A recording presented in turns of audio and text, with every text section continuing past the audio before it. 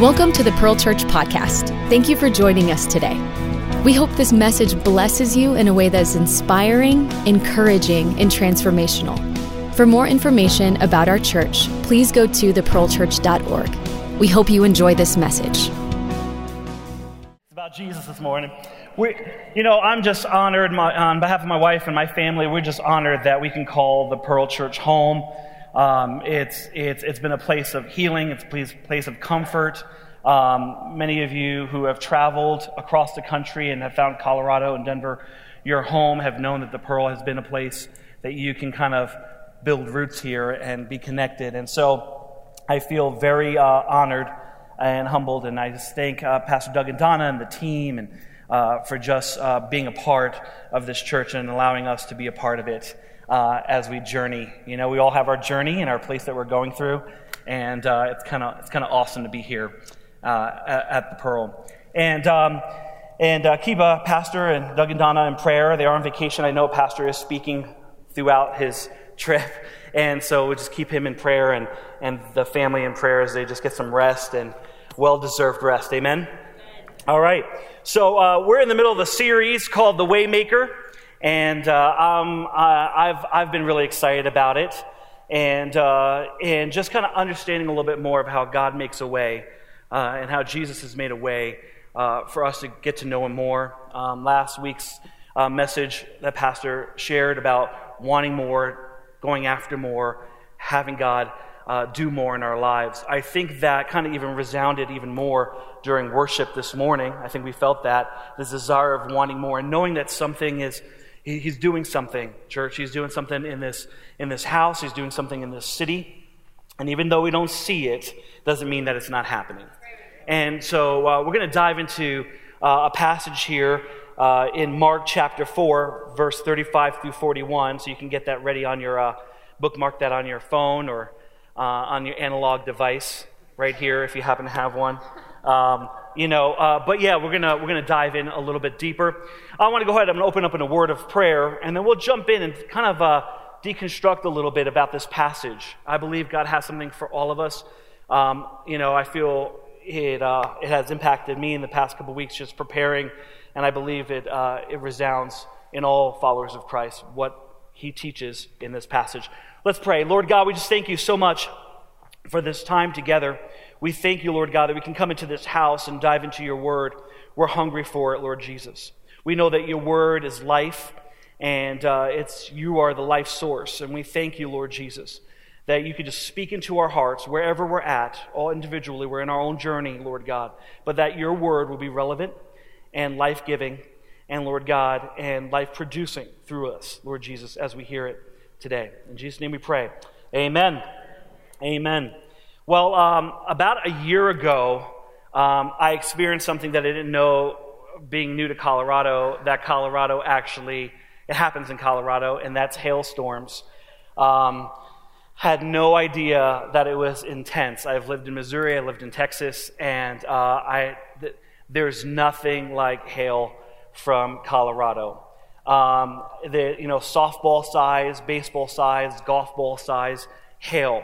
And so about almost a year ago, we were in our minivan because nothing says you have given up this sense of feeling like you're cool or having children than driving a minivan and in Colorado. Awesome 150 trucks driving by and stuff like that, and I'm in my minivan. That's okay. It's a season. That's lasting longer than I've wanted, but... So whatever, in my minivan, owning it on the inside like it's the car I want, even though on the outside it tells a different story. But we're driving it on 25, and we're somewhere between Castle Rock and coming into the city, and traffic just stops. It's like full-blown just traffic. It's a swimming pool, right? It's just dead. And so all of a sudden it starts to rain, and we start to see like what looks like snow, and so everybody in the car, it's me, my wife, my sister, my niece, my daughter, my son, and we're all in there, and we're like, look at it, look, it's snow, it's great. And you can see it like a giant wave slowly coming towards us. And I'm just like, this is amazing, people, get your cameras, get your pictures. And we're like all like giddy, you know what I mean? Excited, you know? And then we hear a sound that we've never heard before. Like it's like gunfire. And I'm seeing things bounce off cars in front of me. Be it, there's about 20 feet in front of me, there's an overpass that cars are pulling into. Now that's full because they're experienced. They know what's happening. I'm stuck. On the left side of me is a guy in a motorcycle. On the right-hand side of me is a giant semi-truck. I'm pinned, right? So I'm in there, and I see it, and it starts to hit, and we're like, hell, yay, woo! Have no idea that outside our car is getting destroyed. Quickly, the excitement and the giddiness turns into, oh no, this is not safe, something's wrong.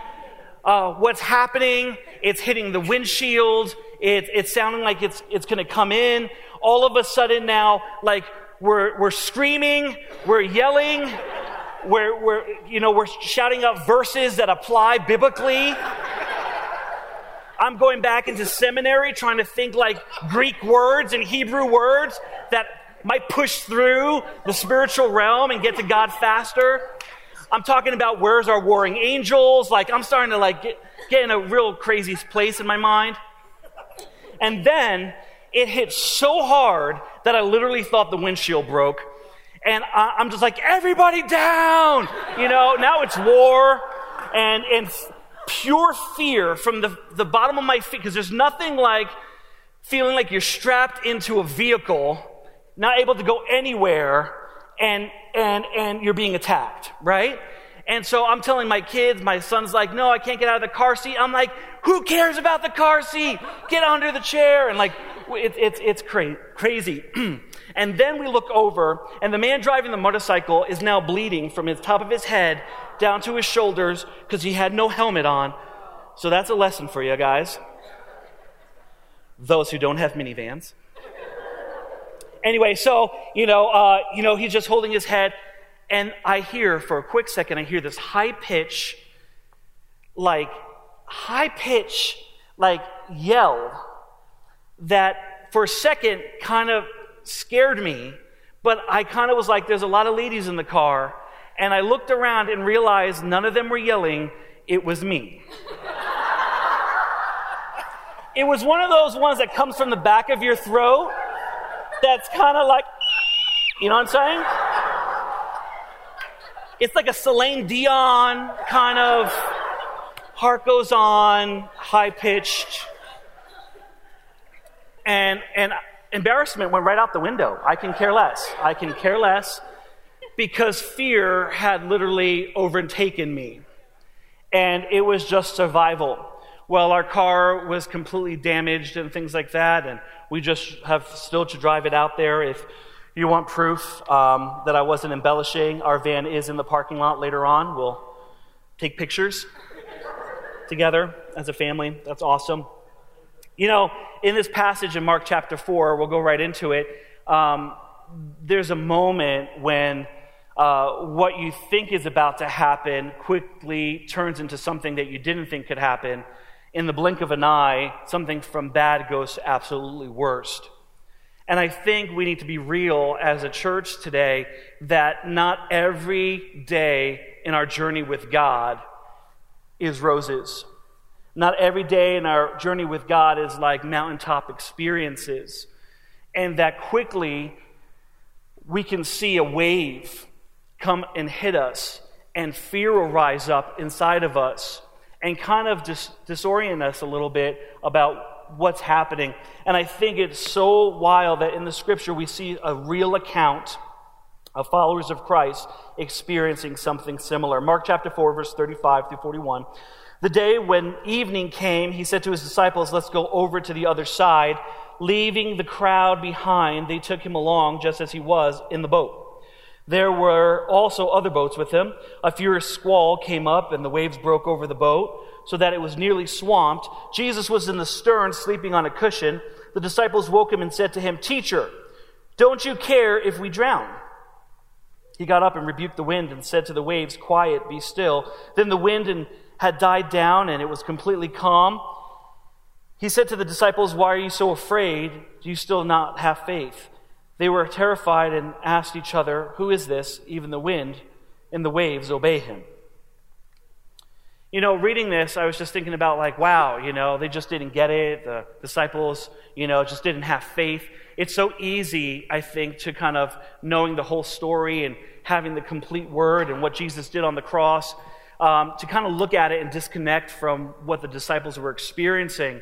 But there's something, as I was reading this over and over again, that kind of stood out for me, that kind of started to bother me. Not that the scripture or anything was wrong, but there was something that kind of nagged on me that kind of just didn't make sense. It didn't click for me. That was that the disciples were afraid, and they said, "Teacher, don't you care if we drown?" Something to understand a little bit in that time period, culturally, fishermen knew four major things. The first thing that fishermen knew is the fishermen knew to stay in sight of the shore. That literally, that their boat could not go too far from shore because they needed to see, where they were, and they didn't want to drift too far away. They also wanted to make sure that they were close to shore just in case anything happened. And so they were constantly in sight of the shore, and they were there. So fishermen were aware of their surroundings. Second thing is that fishermen had to swim. You didn't have a fisherman that didn't want to swim.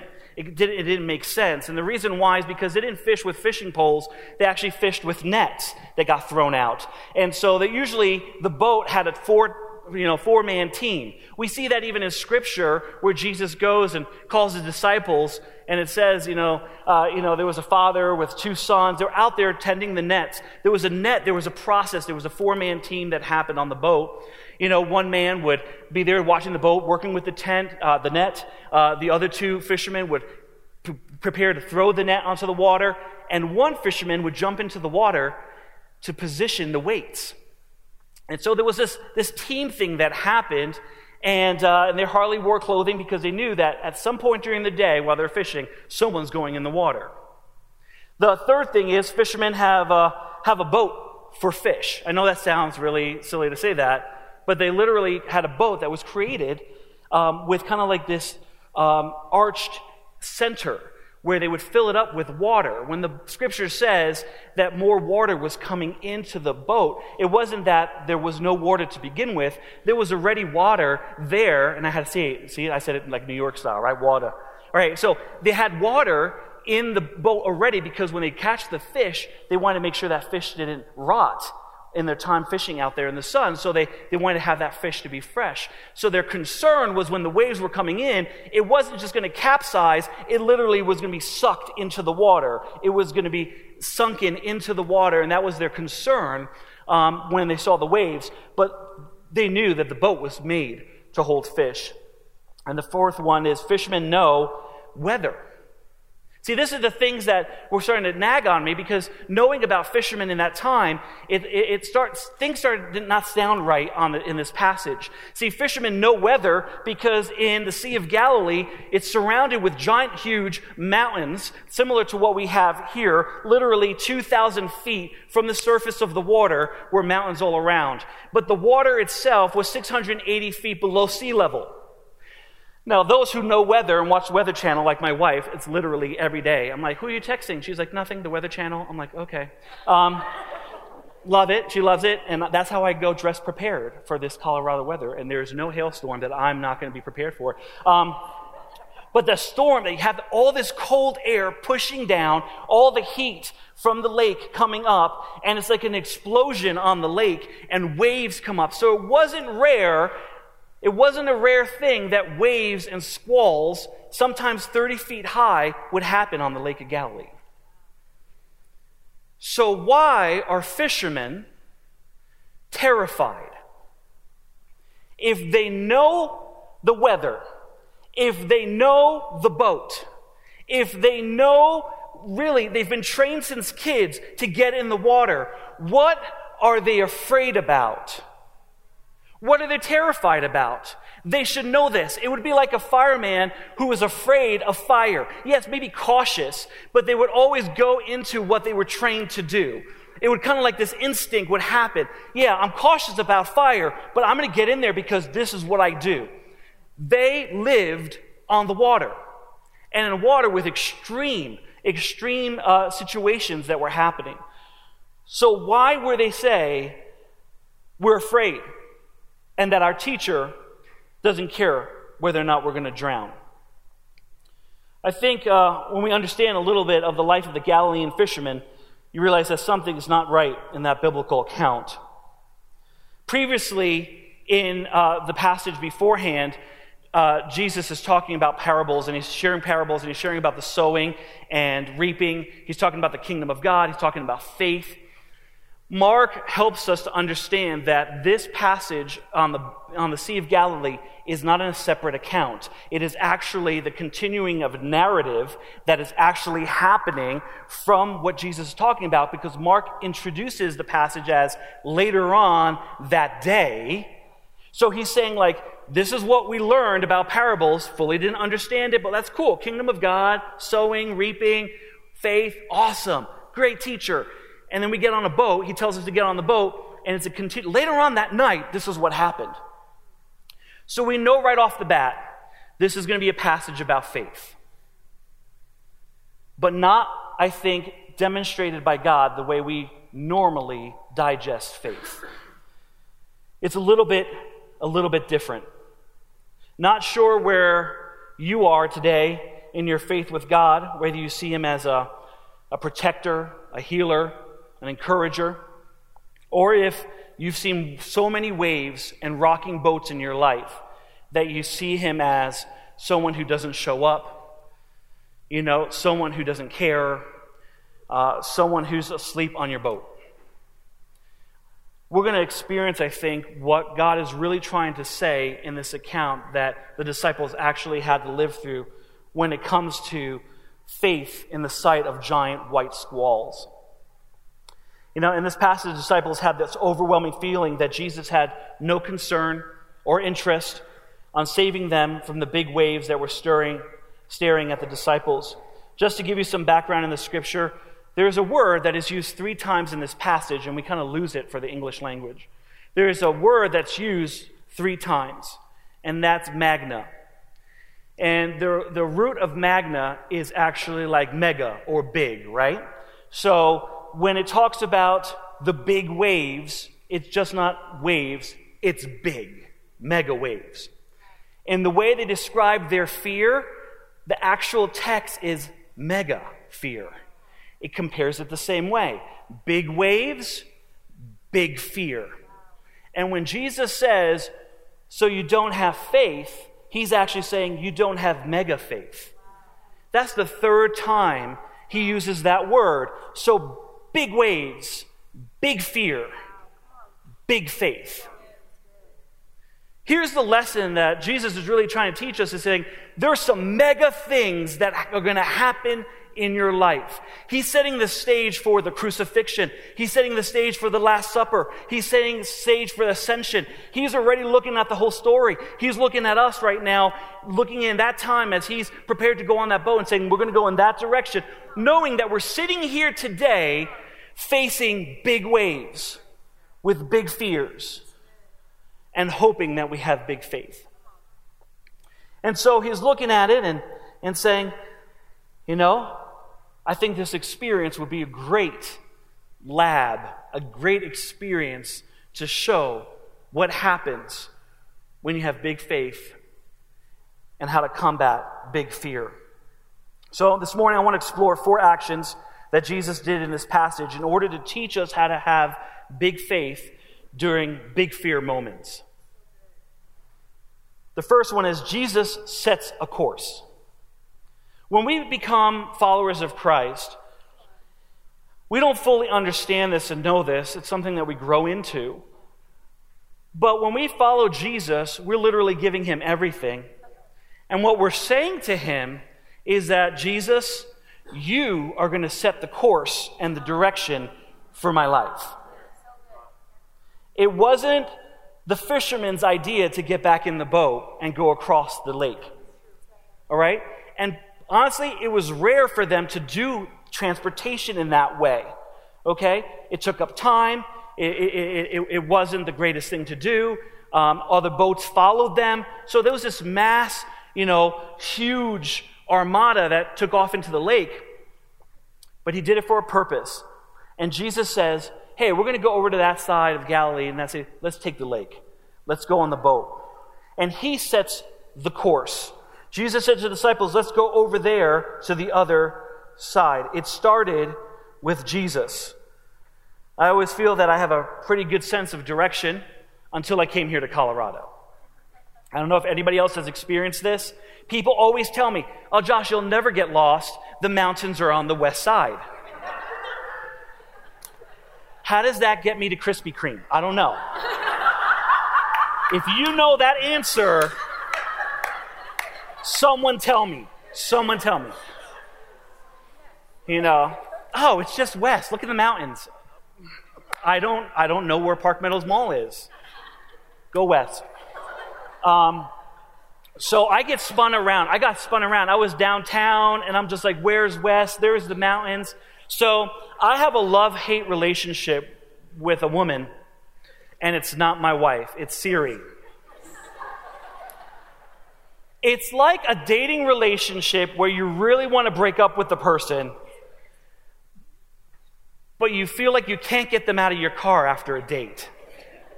Like, I have to take her with me. I put her on. I put the volume low. She's like, and I'm like, whatever, Siri. And then I realize, like, she knows what she's talking about. And so I want to do things without her, but I need her. It's such a codependent relationship. Pray for me. I think my wife's concerned. I was like, it's my birthday. We should just invite her.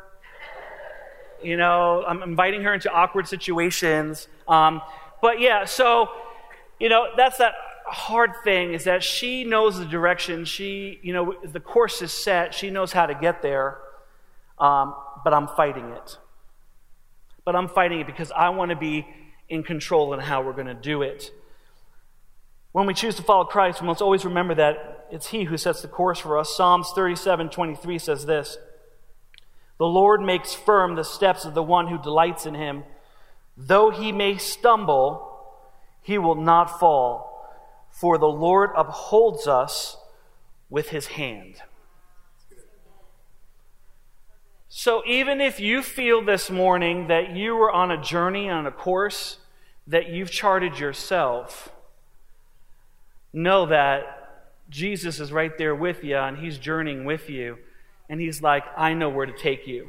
Whether that's a redirection, whether that's, hey, listen, I want to bring you back into alignment. He so gently, with His grace, mercy, and love, is setting the course, even if we're countering that by going a different direction. That doesn't intimidate Him. He'll set the course again. He'll set the course again.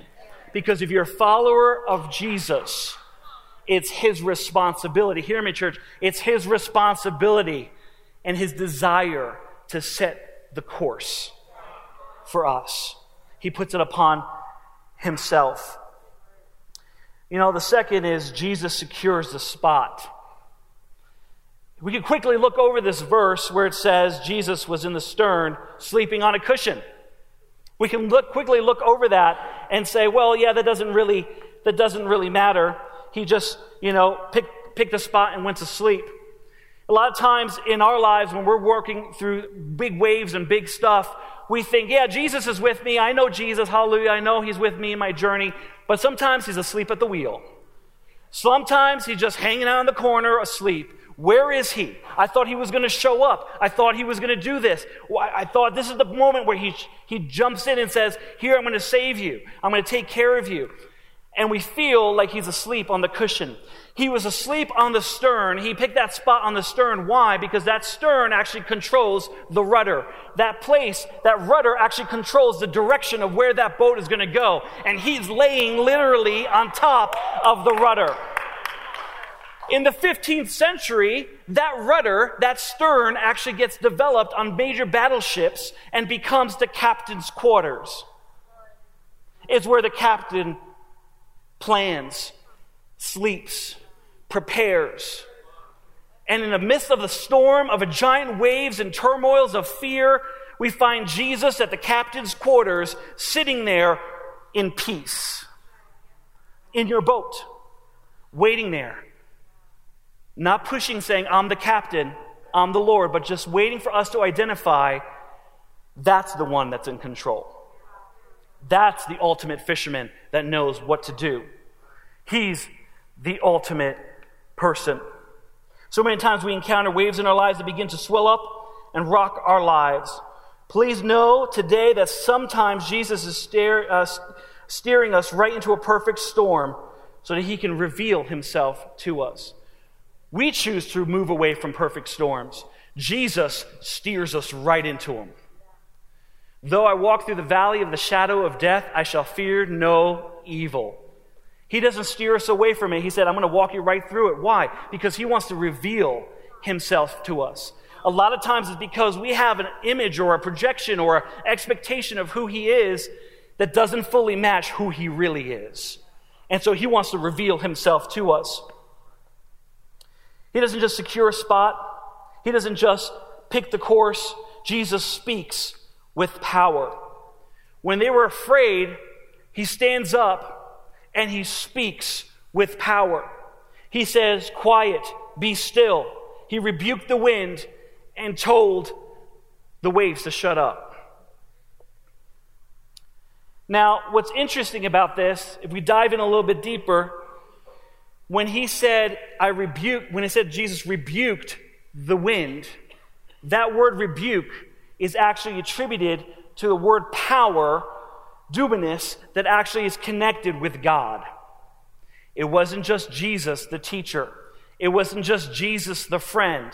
When Jesus arose from his slumber and stood up, almost like a foreshadowing of Resurrection Sunday, when he stood up in the middle of all turmoil and he spoke as God. With the power of God, he spoke to tell those things to have peace and to stop. Be encouraged today that in the midst of your boat, in the midst of your storm, that Jesus is there, that he set the course, and when it's his time, he will rise up as God and speak with authority and power to the winds and to the waves. He'll say, peace, be still. And finally, Jesus surprises